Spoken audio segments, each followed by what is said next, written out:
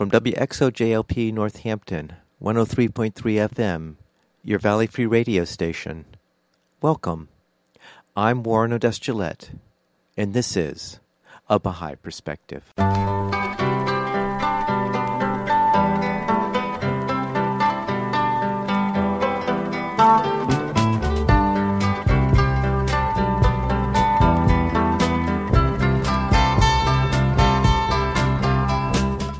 Welcome to A Baha'i Perspective. I recorded an interview with David Douglas on June 4th, 2018.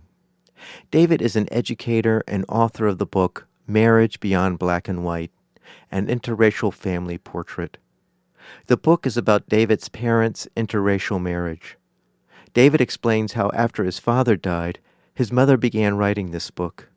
After about 6 months of writing, she passed away, and so David took up the mantle to complete the book. He reads 2 excerpts from the book in the interview, one from the pen of his mother, and the second his telling of an episode in their lives. I started the interview by asking David where he grew up, and what was religious life like growing up. Well, I grew up on the south side of Chicago. I was born in Cook County General Hospital in 1849, so a few decades back. My father is black, my mother is white, and at that time there were very few interracial couples around. As a matter of fact, interracial marriage was outlawed in at least, 27 states about that time. And it was really frowned upon in most of the rest of the country. So, south side of Chicago, lived in a housing project called Altgalt Gardens until I was 8 years old. They actually previously rented a house in Woodstock, Illinois. My mom rented it while my father was away serving the country in the Army. At that point, she rented the house without the townspeople in this all-white town, knowing that she was married to a black man. So he came home for leave. The townspeople were quite surprised that they had an interracial couple in their midst. And they had town meetings to decide what to do about this situation. The rental agent contacted my parents and said they would have to leave. Before they could leave, one night shots were fired through their window. The bird was killed, the canary was killed, and they packed up and left the following day. The Red Cross assisted them to find a place temporarily, and they ended up in this housing project, Altgalt Gardens, where we lived. Virtually an all-black housing project, even though it was designed to be kind of interracial. I was not aware of any other white people who lived there besides my mom.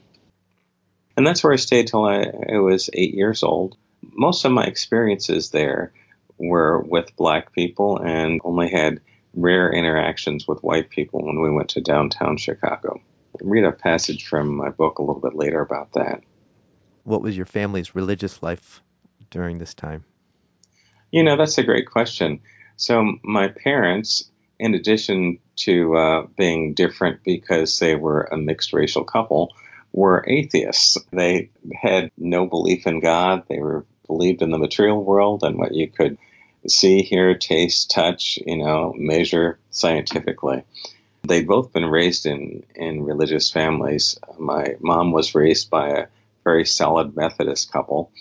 She was raised going to church, but as she became an adult, she really began to question religion because of all of the horrible things that happened in the name of religion. Things like the Crusades, the Spanish Inquisition. She saw racial prejudice within the church and thought that religion had done more harm to the world than good. And my father had a similar story. He was raised by a very strict Adventist. Nothing about religion made sense to either of them. So that was one of the things that they had in common. Now, I was raised with the freedom to believe whatever I want. They said, this is the way we believe, but, you're free to go to church. You're free to think whatever you want to think about the existence of God. And for most of my life, my early life until I was 18, I pretty much just accepted their way of looking at the world, even though I occasionally would visit churches and would have all kinds of conversations with my friends. But, I used to have questions myself. If God exists, then which one of these religions is right? How is it that the Adventists claim that they're the only way people who are saved, and the Jehovah's Witnesses and the Catholics and hundreds of different denominations of Christianity? None of that made any sense to me. Though I think I would call myself agnostic rather than atheist, because I neither believed in God nor disbelieved in God, and was open to some sort of proof that presented itself. And that's pretty much the way I thought until, I entered college and began really thinking more independently from my parents. You said you had moved to the projects. Was that until you were 8, or was it when you were 8 that you moved to the projects?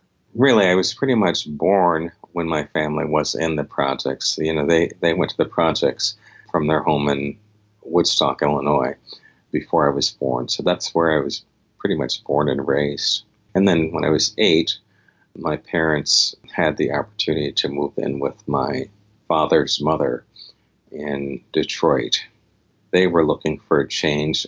My mother had a bachelor's degree in education and was looking for a job as an English teacher, found a job as an English teacher. And my father enrolled in Wayne State University in order to complete his bachelor's degree. And meanwhile, my grandmother on my father's side had purchased a home that was large enough to accommodate her, our entire family, and her brother, Bob. So we moved in when I was 8 and lived in Detroit until I was 18 and went to college in Ann Arbor. From an all-black housing project, we actually went to a middle-class neighborhood in Detroit. And I say middle-class, there were large old homes. We moved into a 5-bedroom home. So my parents had 1 bedroom, my Uncle Bob had a bedroom, my grandmother had her bedroom, then my brother and I shared a room, and my sisters both shared a room. It was a changing neighborhood in the sense that, the first black family had moved in, and other black families had moved in some of the surrounding streets. And so there was this thing that we call white flight, where the white homeowners were very anxious to sell before their property values declined. And in their haste to sell, they reduced the prices of their homes, causing the property values to fall. Over the course of the years that we lived there, the neighborhood became blacker and blacker. That was one of my observations about race and race relations. I went to an interracial school. I was in 3rd grade then. There were no problems between black and white kids, no racial problems. So we just all kind of got along as kids. Your mother's family seemed to be quite accepting of the situation. At first, both sets of parents were opposed to the marriage, perhaps for similar but different reasons. So my father's mother, who's black, but passed for white, by the way, just was raised at a time when, under Jim Crow, and she knew about all the lynchage. She knew that black people could be killed for just looking at a white woman, or because of rumors of somehow mistreating white women. And she said an interracial marriage is basically a death warrant in the South. And she also knew that up north, people didn't take too kindly to interracial marriages either, even though there wasn't the same kind of overt racism. Because she passed for white, she was in white work circles.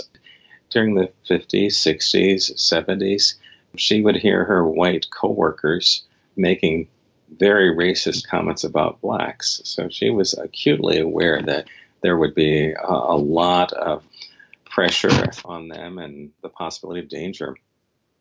My mother's parents were concerned for different reasons. They knew that interracial marriages were unpopular, that my mom would lose status if she married a black person. And she also knew that they would have a rough time finding social circles that they could move comfortably. However, both sets of parents became supportive as soon as the children were born. In fact, when my parents were ready to move from Chicago, both sets of parents offered them a place to stay. My mom's parents were in Ann Arbor, or just outside of Ann Arbor, on a farm, an 80-acre farm, and my grandmother was in inner city Detroit. But they chose Detroit because of the educational and job opportunities that were there as opposed to a rural community. There might have been other reasons as well. So I'm speaking with David Douglas, educator and author of the book Marriage Beyond Black and White, an interracial family portrait. And David is explaining his growing up years. So, David, why don't you continue? When I moved to Detroit in 1957, I was in the third grade, about to enter the fourth grade. I, for the first in my life, had white teachers, white classmates, and white friends. In fact, my best friend was a young man of Serbian descent named Joe Karavik. He lived down the street from me with his mom, who was divorced. His mom actually rented a room in her house to a white gentleman. It was kind of interesting because I was not allowed to go into his house when this gentleman was home because this gentleman didn't like black people. It led to a rather kind of strange relationship. Strange and strained. But he was my best friend, and he remained my best friend until he and his mom moved to the suburbs. In the fourth and fifth grade, there was a desegregation program that hit Detroit. I'm not sure what caused it, but I was then bused to a school that was in an even more white neighborhood. I think it was because of overcrowding. My school was overcrowded, so they had to find another school that was less crowded, and that's where I went. So then I was surrounded by even more white people. Again, no problems with race among the children at all. At the same time, my parents attempted to develop some sort of social life in Detroit, and this was in the years, I'm going to say 1957 to 1967. My father would make friends at school or later on at work. My mom would make friends with her coworkers in school where she worked as a teacher, and they would invite them over and for dinner for a social evening. Their friendships would end because their wonderful friends and coworkers really couldn't deal with an interracial couple. So even though people would like them individually, it was just too much stress for them to think of a black man married to a white woman and for them to socialize with that couple. So my parents were actually very lonely and socially isolated in Detroit, even though they were materially very prosperous. And we'd have discussions about race. I remember when I was in second or third grade in Alt Gardens, this virtually all-black housing project, my best friend then was Melvin, who was a dark-skinned African-American young man. And he looked at me one day and said, "You white, ain't you?" I was the closest thing to a white person that he had ever seen. And so he thought that I was white. Clearly, I have African features. I have kind of a coffee with cream-colored skin. Most black people identify me as black these days. And most white people identify me as not white, though they can't make out whether I'm like Indian or Lebanese, Middle Eastern or whatever, but they know I'm not white. David, I have a question. How did your parents meet in the first place? Yeah, that's a great question. My father was in a work training program just outside of Ann Arbor, Michigan, at a place called Cassidy Lake.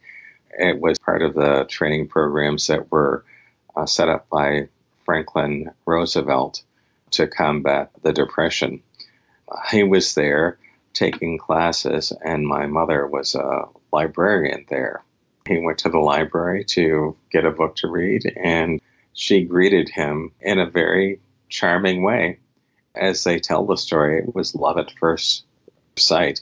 Before long, they were kind of kissing in the stacks. And before long, they decided that they wanted to get married. There's actually a passage from the book that kind of describes that. I can read it at some point if you like. Sure. So I'm speaking with David Douglas, educator and author of the book Marriage Beyond Black and White, an interracial family portrait. So, David, you were talking about your spiritual journey in which you were an agnostic in school, high school, and then you were telling us about what may have transpired when you got to college. I'll start a little before then because I'm a member of the Baha'i faith, and I'll say a little bit more about that. But my first encounter with the Baha'i faith was when I was 14 years old, and my brother was dating a member of this religious community. I remember asking him very distinctly, what do Baha'is believe? And he said they believe that there's one God, that people all over the world are worshiping the same God, that all of their religions were founded by divine messengers or prophets of God, and that mankind is one human family. And I remember kind of thinking, wow, that sounds like a religion that I could believe in, and I really wanted to know more about it. And I really wanted to go to some of these Baha'i meetings that he was going to with his girlfriend at the time. But I also knew that a 14-year-old younger brother tagging along with his 16-year-old older brother, what the older brother would think of as dates, was not something that was going to happen. So I didn't pursue it. But in the back of my mind, I thought, I've got to investigate this religion and find out more about it. So I grew up, I graduated, I enrolled at the University of Michigan, and was there for a couple of years. Around 1969, I really started to get involved in social and political movements. So I was involved in the anti-war demonstrations, what they used to call the peace movement. I was involved in some of the protests by, it was called the Black Action Movement at the University of Michigan, where they were looking for a number of changes in the curriculum and admissions policies for Black people. They wanted to set a goal for 10% of the students who were admitted being people of color. And so there were demonstrations about that. But pretty soon I saw how ineffective the demonstrations were. I watched the peace movement turn violent. The weathermen, for example, started blowing up places in the name of peace, or people breaking into the draft offices and damaging the files, pouring blood on them, things like that. Martin Luther King had been assassinated, I believe, in the late 60s, and then non-violent civil disobedience movement kind of went out the window as riots erupted all over the place. I began to think about what does it take to make social change. And one of the conclusions I came to was that it really took very committed, morally consistent people. By that, I mean people who, if they believe in peace, they act peacefully. If they believe in kind of the equality of the races, they'll demonstrate that in all aspects of their lives. So I looked for people who showed that kind of moral consistency and came up with everything from religious saints to social activists like Martin Luther King and Mahatma Gandhi. The thing that they had in common, of course, was a very deep faith or belief in God. So at that time, I was humble enough and perhaps curious enough to say, hey, maybe there's some truth in the religious scriptures of the world. And so at that time, I began to really explore religion. So I'd explore it from the standpoint of reading about it. I'd also explore it from the standpoint of visiting churches or religious groups and talking to people. I went to Catholic charismatic churches. I visited the temples of the Hare Krishna movement. I would talk to Jehovah's Witnesses, Mormons. I read portions of the Book of Mormon. I read the Bhagavad Gita, portions of it. I started reading the Bible. I took a course in Hinduism. And I really came to the conclusion that there were some really striking similarities in all of the teachings of the churches. There were some differences, lots of differences.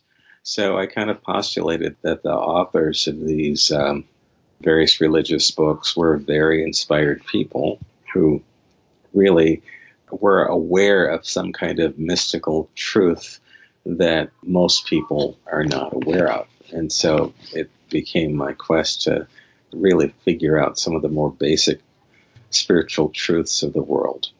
So I started praying for the first time. I started fasting for the first time. And really spent a lot of hours, a lot of thinking about what truth is. And so about that time, I ran across a display about the Baha'i faith in one of the student display areas at the University of Michigan. And I saw posters that said, the independent investigation of truth, the equality of women and men, all of the prophets of God proclaim the same faith. I remember one that said, "You're like the waves of one sea, or the flowers of one garden," with cute little illustrations that went along. So I stopped and I had a discussion with the young man who was at the table and asked him what Baha'is did. It was important for me to know what Baha'is did because I really felt that any true religion should be about changing the world. Now, I have to say the answer that I got wasn't particularly compelling. He said, well, they pray, they fast, they go to feasts. But I heard feasts, and I thought, oh, geez, what are those like? He said, could I go to one of your feasts? And he said, no, you have to be a Baha'i to attend feast. And I said, well, what do you have to do to be a Baha'i? He said, well, you just have to say that you're a Baha'i. You have to declare that you're a Baha'i. So he said, well, do Baha'is believe in all of these things that are on the posters? And he said, yes. And I said, well, I'm a Baha'i. And he said, well, it's not quite that simple. You have to accept the prophet founder of the faith, Baha'u'llah. And so I said, well, is Baha'u'llah a person who taught about all these things that are on the posters? And he said, yeah. And I said, okay, I can accept Baha'u'llah. Now, I have to say, I accepted Baha'u'llah as a great teacher at that point without any deeper understanding of who the founder of the Baha'i faith might have been or how extensive his teachings were. I mean, having read like all of 10 posters. And my real reason for joining the faith at that time or wanting to join the faith was simply to go to feast, find out what Baha'is were really like, and investigate the faith from the inside out. I felt like I could commit myself to a few meetings, and if I found that I didn't like this religion, I could just always unenroll. And so that began my real journey of in-depth investigation of the faith.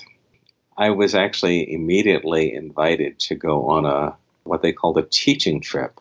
A group of us, there were probably 20, went to a small town in Michigan. Our mission was to tell people about the Baha'i faith. And it was kind of interesting. I said, but I don't know anything. He said, well, you know about Baha'u'llah, and you've accepted him as a prophet.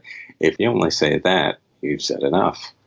So I went on this teaching trip. I was actually amazed at the diversity of the group of people that I was with. So it was not only blacks and whites, but there were people from Africa at some of the early meetings, people from Asia at some of the early meetings. It kind of blew me away. It was actually the kind of group of friends that I'd always kind of wished for or longed for. A group of black and white people who got along with each other. An international crowd that really accepted everyone as equals without the thought that they were somehow different because they were from another country. So that was tremendously appealing on an emotional level. And then someone gave me a Baha'i book. It was called Baha'i World Faith. And I began to read this book. I found the teaching very compelling. It was almost as if everything that I'd known or discovered or believed was in this book that contained teachings that were written more than 100 years ago. And I thought that was extraordinary, that there were millions of people around the world who were members of this Baha'i faith, and that they all believed in this religion that had teachings that I thought were my unique beliefs. I really felt at home with the teachings of the Baha'i faith and with the people who were part of the Baha'i faith.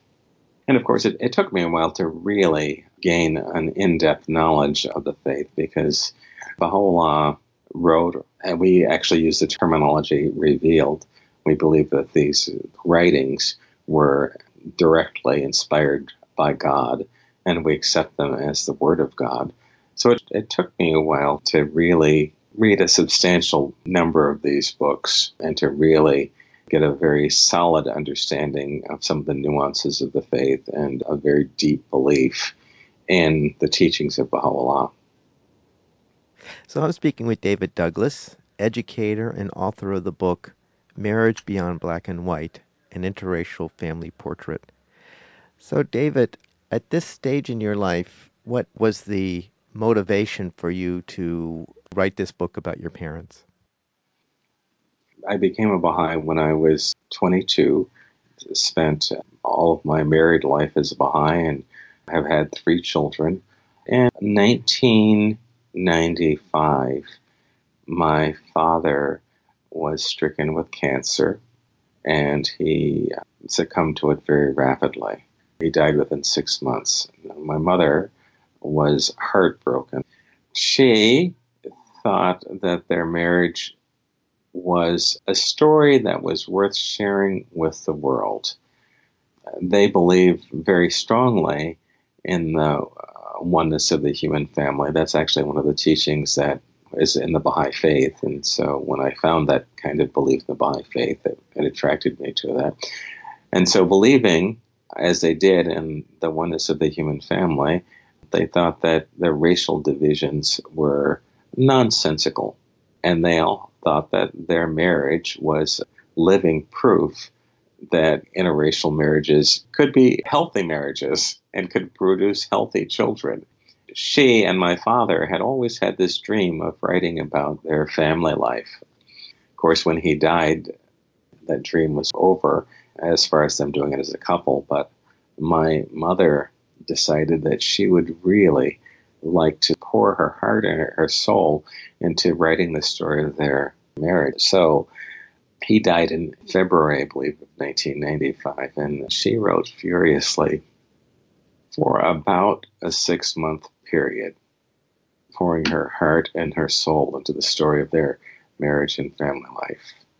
But after about 6 months, she wasn't eating properly or sleeping properly, and she wrote about 200 pages in the space of 6 months.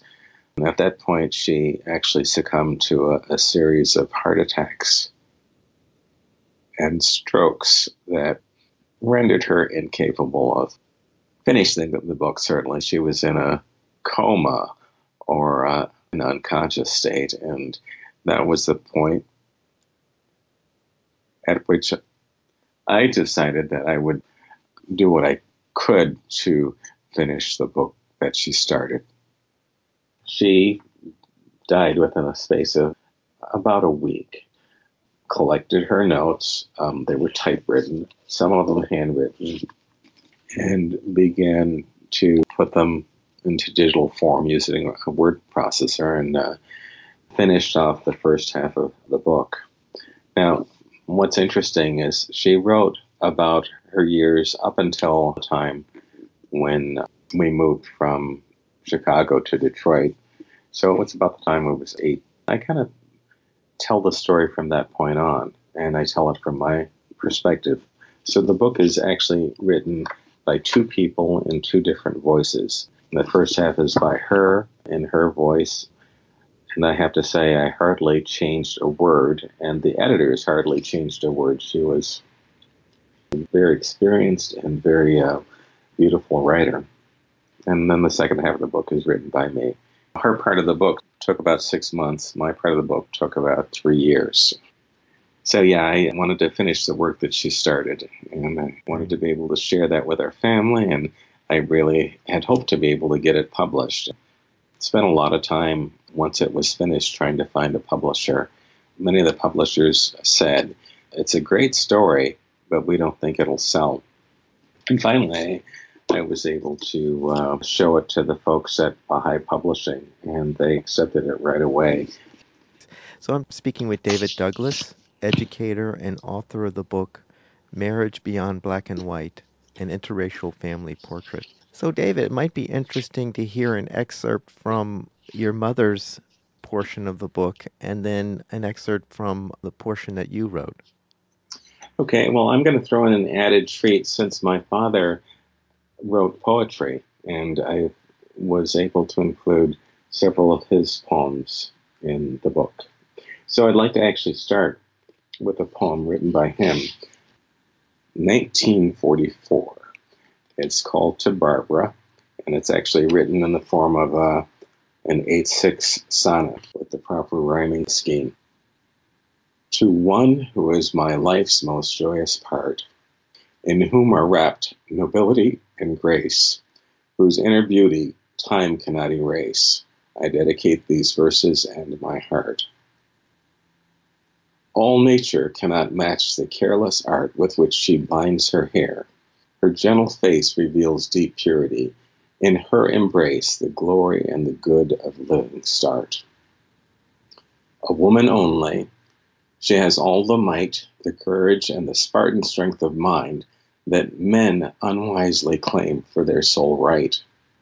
The heritage of intellect combined with passion from the sultry southern night make her a rarity, the prize of all her kind. So that was written by my father, October 6, 1944. David, when did your mother pass away? 6 months after my father in 1995. Emotionally, it's something very close to you, even today.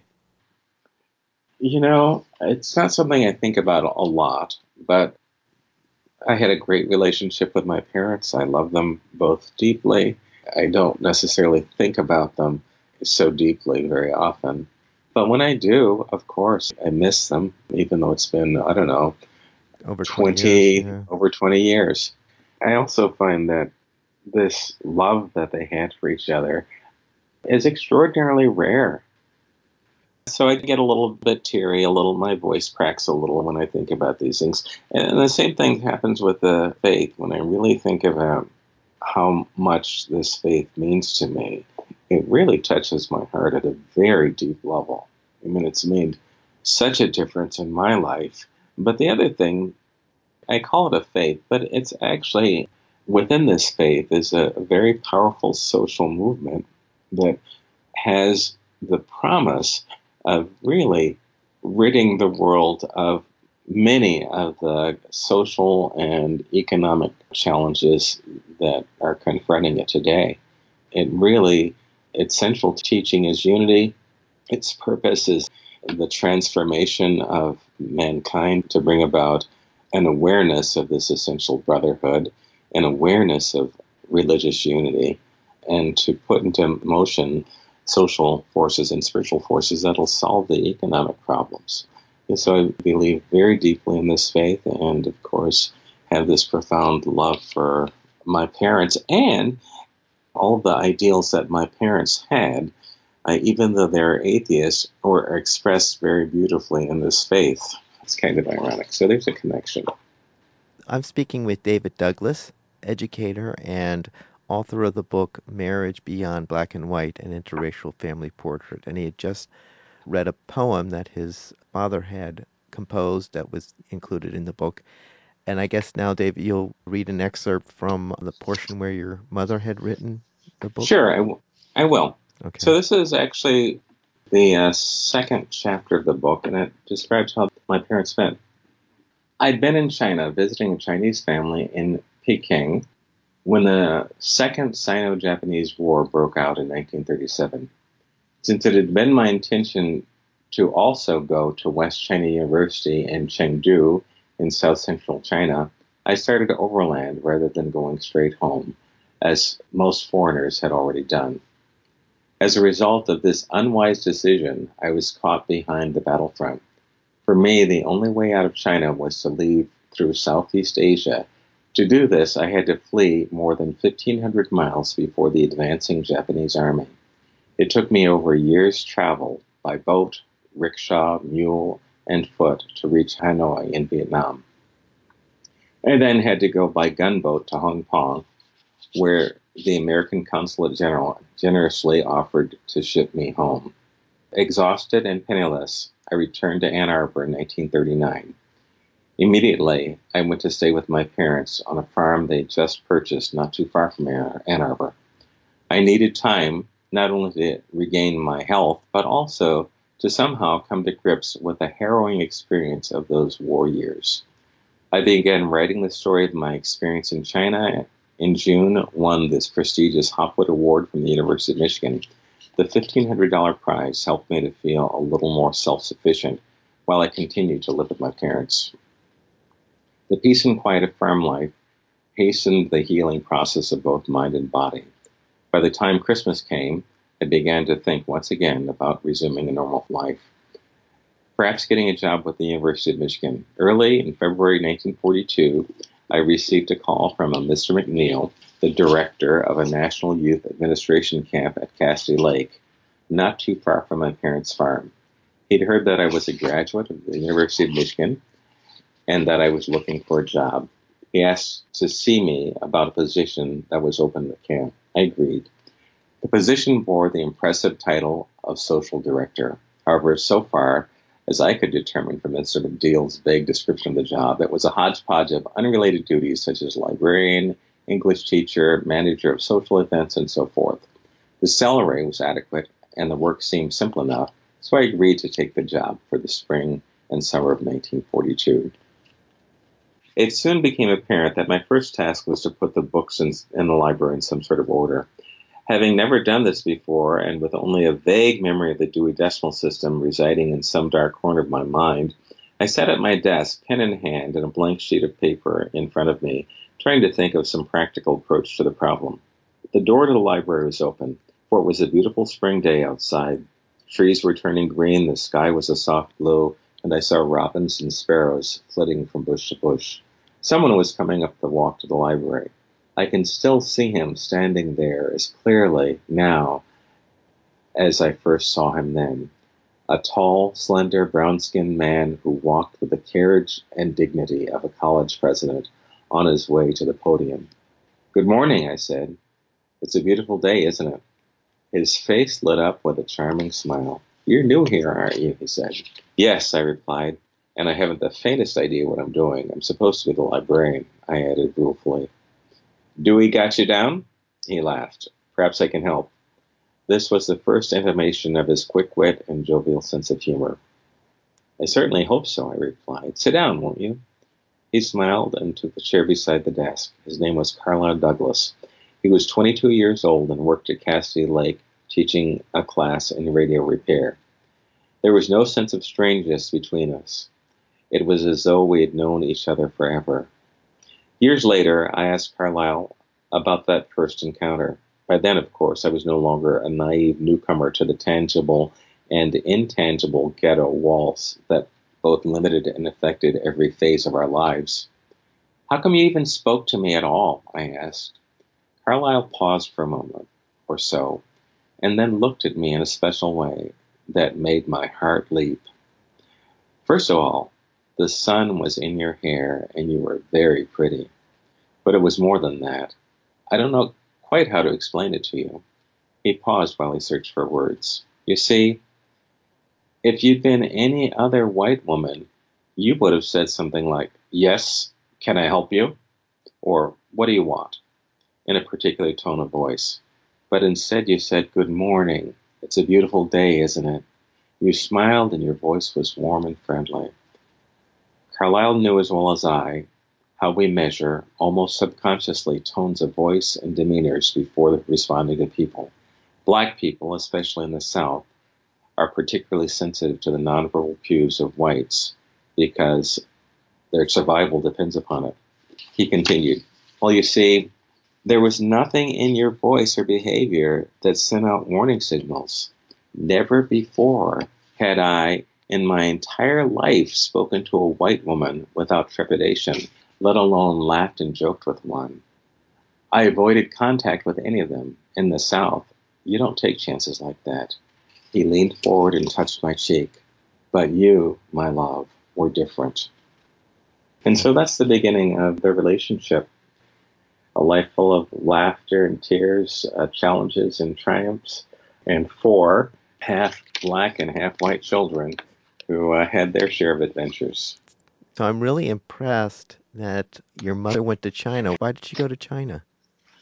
She had a master's degree in fine art, and she specialized in Chinese art. And it was her dearest wish to just immerse herself in the art and culture of the Chinese people. She learned to speak fluent Mandarin, and she just loved the Chinese people. She hated to leave there, might not have left there had it not been for World War II. And one of the deepest longings of her heart was to return to China, but that never happened. That's quite an adventure. Yeah, absolutely. I mean, she could hear the bombs and the shelling in the back. The Japanese were invading on the East Coast, and so she had to head west and southwest to get out of there.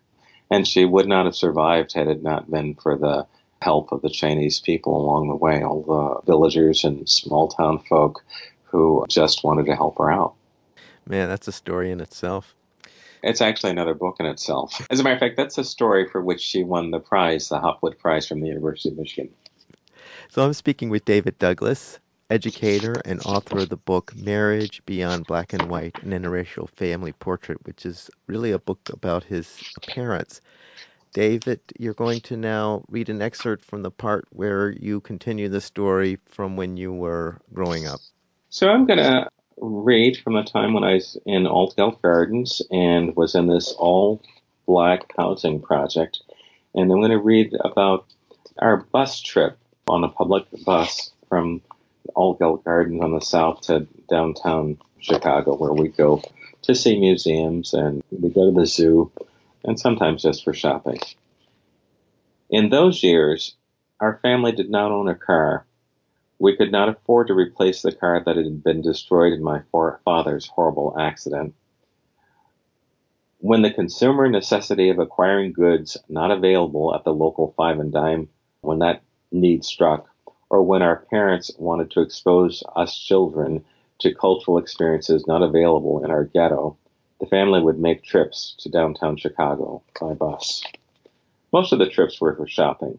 However, there were enough cultural trips that my dearest and fondest memories of downtown Chicago are centered around the library, the Art Institute, and the museums rather than department stores.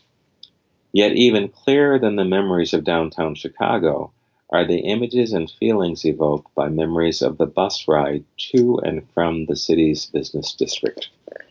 We lived at a time and a place in which blacks could sit wherever they wanted on the bus. It was not a question of being discriminated against or being forced to sit at the back of the bus. What I remember most is the attention my family commanded. The bus rides always started at the bus stop near the well-littered parking lot of our small project shopping center. As all bus rides seem to, ours usually started with a long wait. The stop was at the end of the line. It was the turnaround point at the southern end of the route from downtown Chicago to our remote stop at the southern end of the city. As soon as the bus arrived at our stop, all of the remaining passengers got off. My family and the other project residents boarded an empty bus. We enjoyed the opportunity to sit anywhere we wanted. Wherever we sat, we usually all sat together, and I waited until it was time for the bus driver to start heading back downtown. Other people sat where they chose, friends with friends, family with family, loners alone. When the bus started on its long, winding journey, my mother was the only white person on the bus.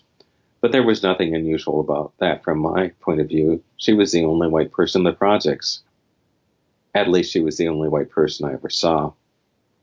As the bus wound its way past the fields and factories along the banks of the Calumet and into residential areas of the city, more and more people boarded. At first, the people who entered the bus were all black. Then mixed groups of riders got on the bus. These groups were partly white and partly black. Then came the stops where all the people who entered the bus were white. One curious pattern I noticed when people selected seats on the bus was this. As new people visually scanned the aisle of the bus looking for the best place to sit, black people sat with black people and white people sat with white people. Although no one ever told me, I knew intuitively that there was a reason for this. Black people and white people were uncomfortable with each other. People feel comfortable and familiar with familiar surroundings and familiar people. Like naturally gravitates towards like. But I knew there was more to it than that. Don't ask me how I knew. I don't know how I knew. Maybe by intuition or subtle form of emotional osmosis or perhaps by body language. By whatever means, I knew somehow that whites did not like blacks and therefore sat with other whites, and that blacks often held a host of emotions towards whites, including fear, mistrust, anger. I was beginning to develop these feelings as well. Blacks therefore sat with other blacks.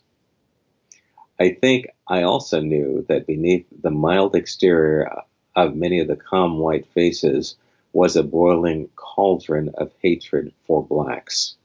Only later did I learn that many blacks held similar seething hatreds for whites.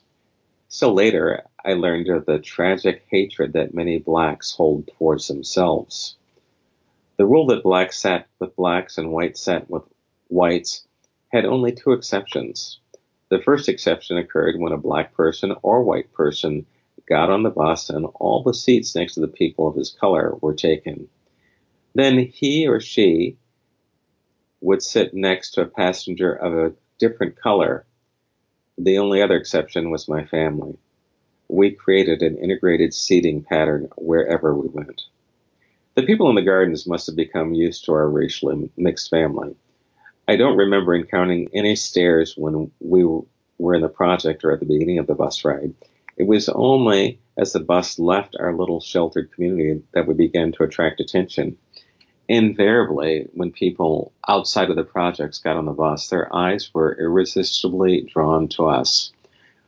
While they took pains to appear as if they were looking for a seat, it was obvious that they had to tear their eyes away from us in order to actually find one and sit down. We must have been quite startling. My blue-eyed, fair-skinned, beautiful mom with her coffee ground brown, well-groomed, kinky-haired husband and their 4 cafe au lait brown-eyed children. The stares we attracted diminished as the bus filled, and it became harder and harder to tell who was attached to whom. But the brief respite from unwelcome stares was only temporary, for when we arrived at our destination and my parents herded us off the bus, all eyes were once again riveted to us. It was literally impossible for us to have a normal shopping or cultural excursion in Chicago. Wherever we went, we attracted attention. Heads turned in astonishment and disbelief as we left the bus and walked down the street. People seemed to abandon the restraints of courtesy that normally prevent unabashed staring in public. Whatever street we turned down, whatever building we entered, the prying eyes of unaccepted public invaded our lives. However discomforting the stares were, they were not enough to prevent my persistent and courageous parents from exercising their duty to expose us to the inexpensive cultural experiences that Chicago offered. I have vivid memories of touring the Art Institute, the Museum of Science and Industry, the Field Museum, and Shedd Aquarium. I enjoyed our family field trips and looked forward to them despite the fact that our mixed racial menagerie often attracted more attention than the formal museum exhibits. So we're listening to David Douglas, educator and author of the book Marriage Beyond Black and White, an Interracial Family Portrait, reading an excerpt from his book. David, where can people find your book? Probably the best place to get it would be Bahá'íBookstore.com. They have an electronic version for about $5.99 and then a paperback version for about $17.95, I believe. David, thank you so much for taking the time to share this story with us. Oh, you're quite welcome. This has been a pleasure. I enjoy talking about the book and my family. And yeah, I get a little bit emotional when I read my father's poetry or sometimes even when I talk about my faith. But, that's just part of who I am. I hope you enjoyed that interview with David Douglas, educator and author of the book Marriage Beyond Black and White, an interracial family portrait. You can find his book at Bahá'íBookstore.com. You can find this interview and other interviews at Bahá'íPerspective.com and on the YouTube channel A Bahá'í Perspective.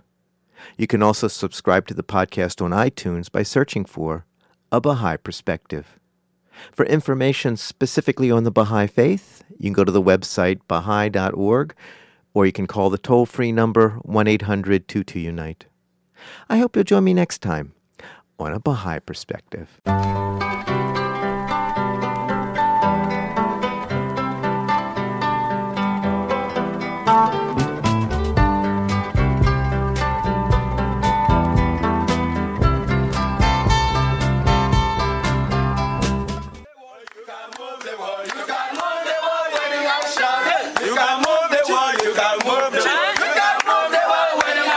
Here we go, yeah. Here we go, yeah. Say. They take your mind and they're attacking it. They're just some blood-sucking, money-hungry Draculas. Yo, they say that life is tough, ain't no way that you can battle it, and put you in a cloud of confusion, labyrinth. So now you're jaded, dreams so faded. Say you're living that life, but really you're living wasted. This is a digital age, don't be a digital slave. Don't gotta sacrifice your life to be brave. They think that if you're young, then your brain you can't use, so they make fake realities that they hand you and stuff it in your ears as if you can't hear the truth. The power's in the hands of the youth. Say.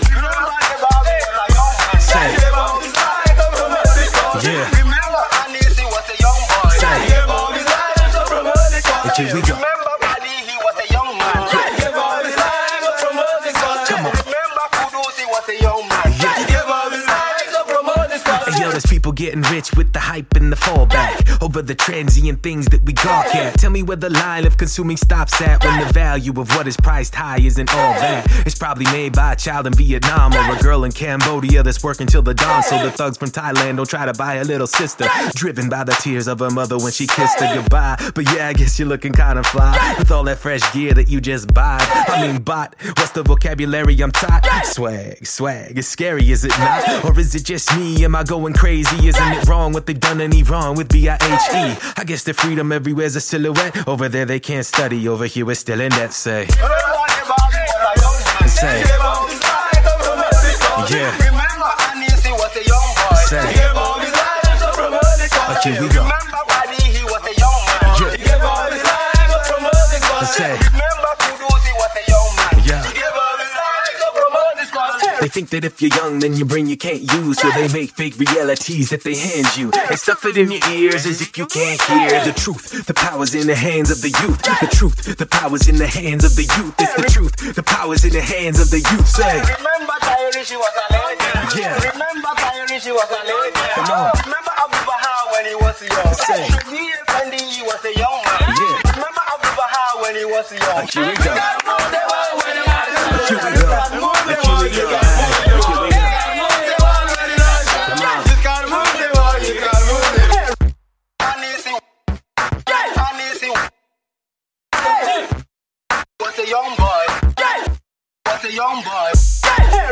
The power's in the hands of the youth. The power's in the hands of the youth.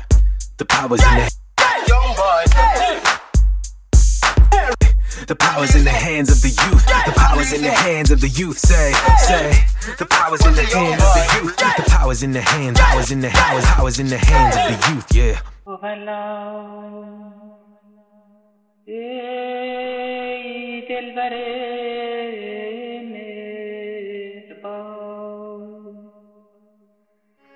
این یاران سرمست جام پیمانند و در محبتند برگشته آبادی پیمان.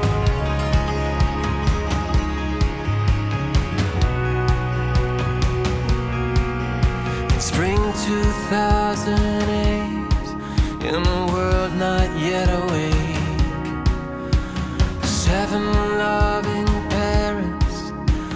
arrested for their faith, taken from their loved ones and stripped of all they own, into a small dark cell, their fate would not be known.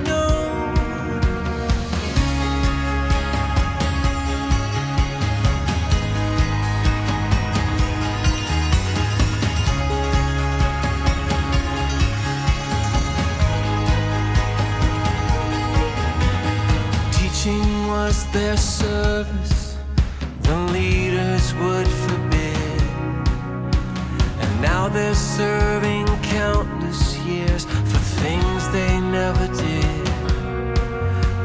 Their only crime was selflessness and daring to believe that until there was unity, the world would not know peace.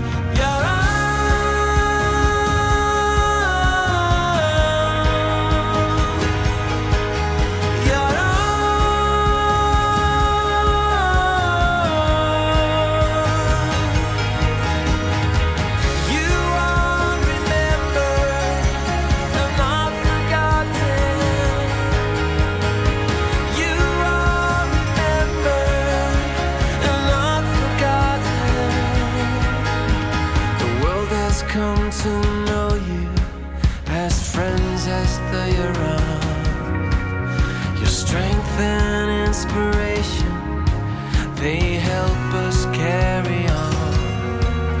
Bereft of every comfort through day and sleepless night, still in your darkest hour, your spirit's shining bright.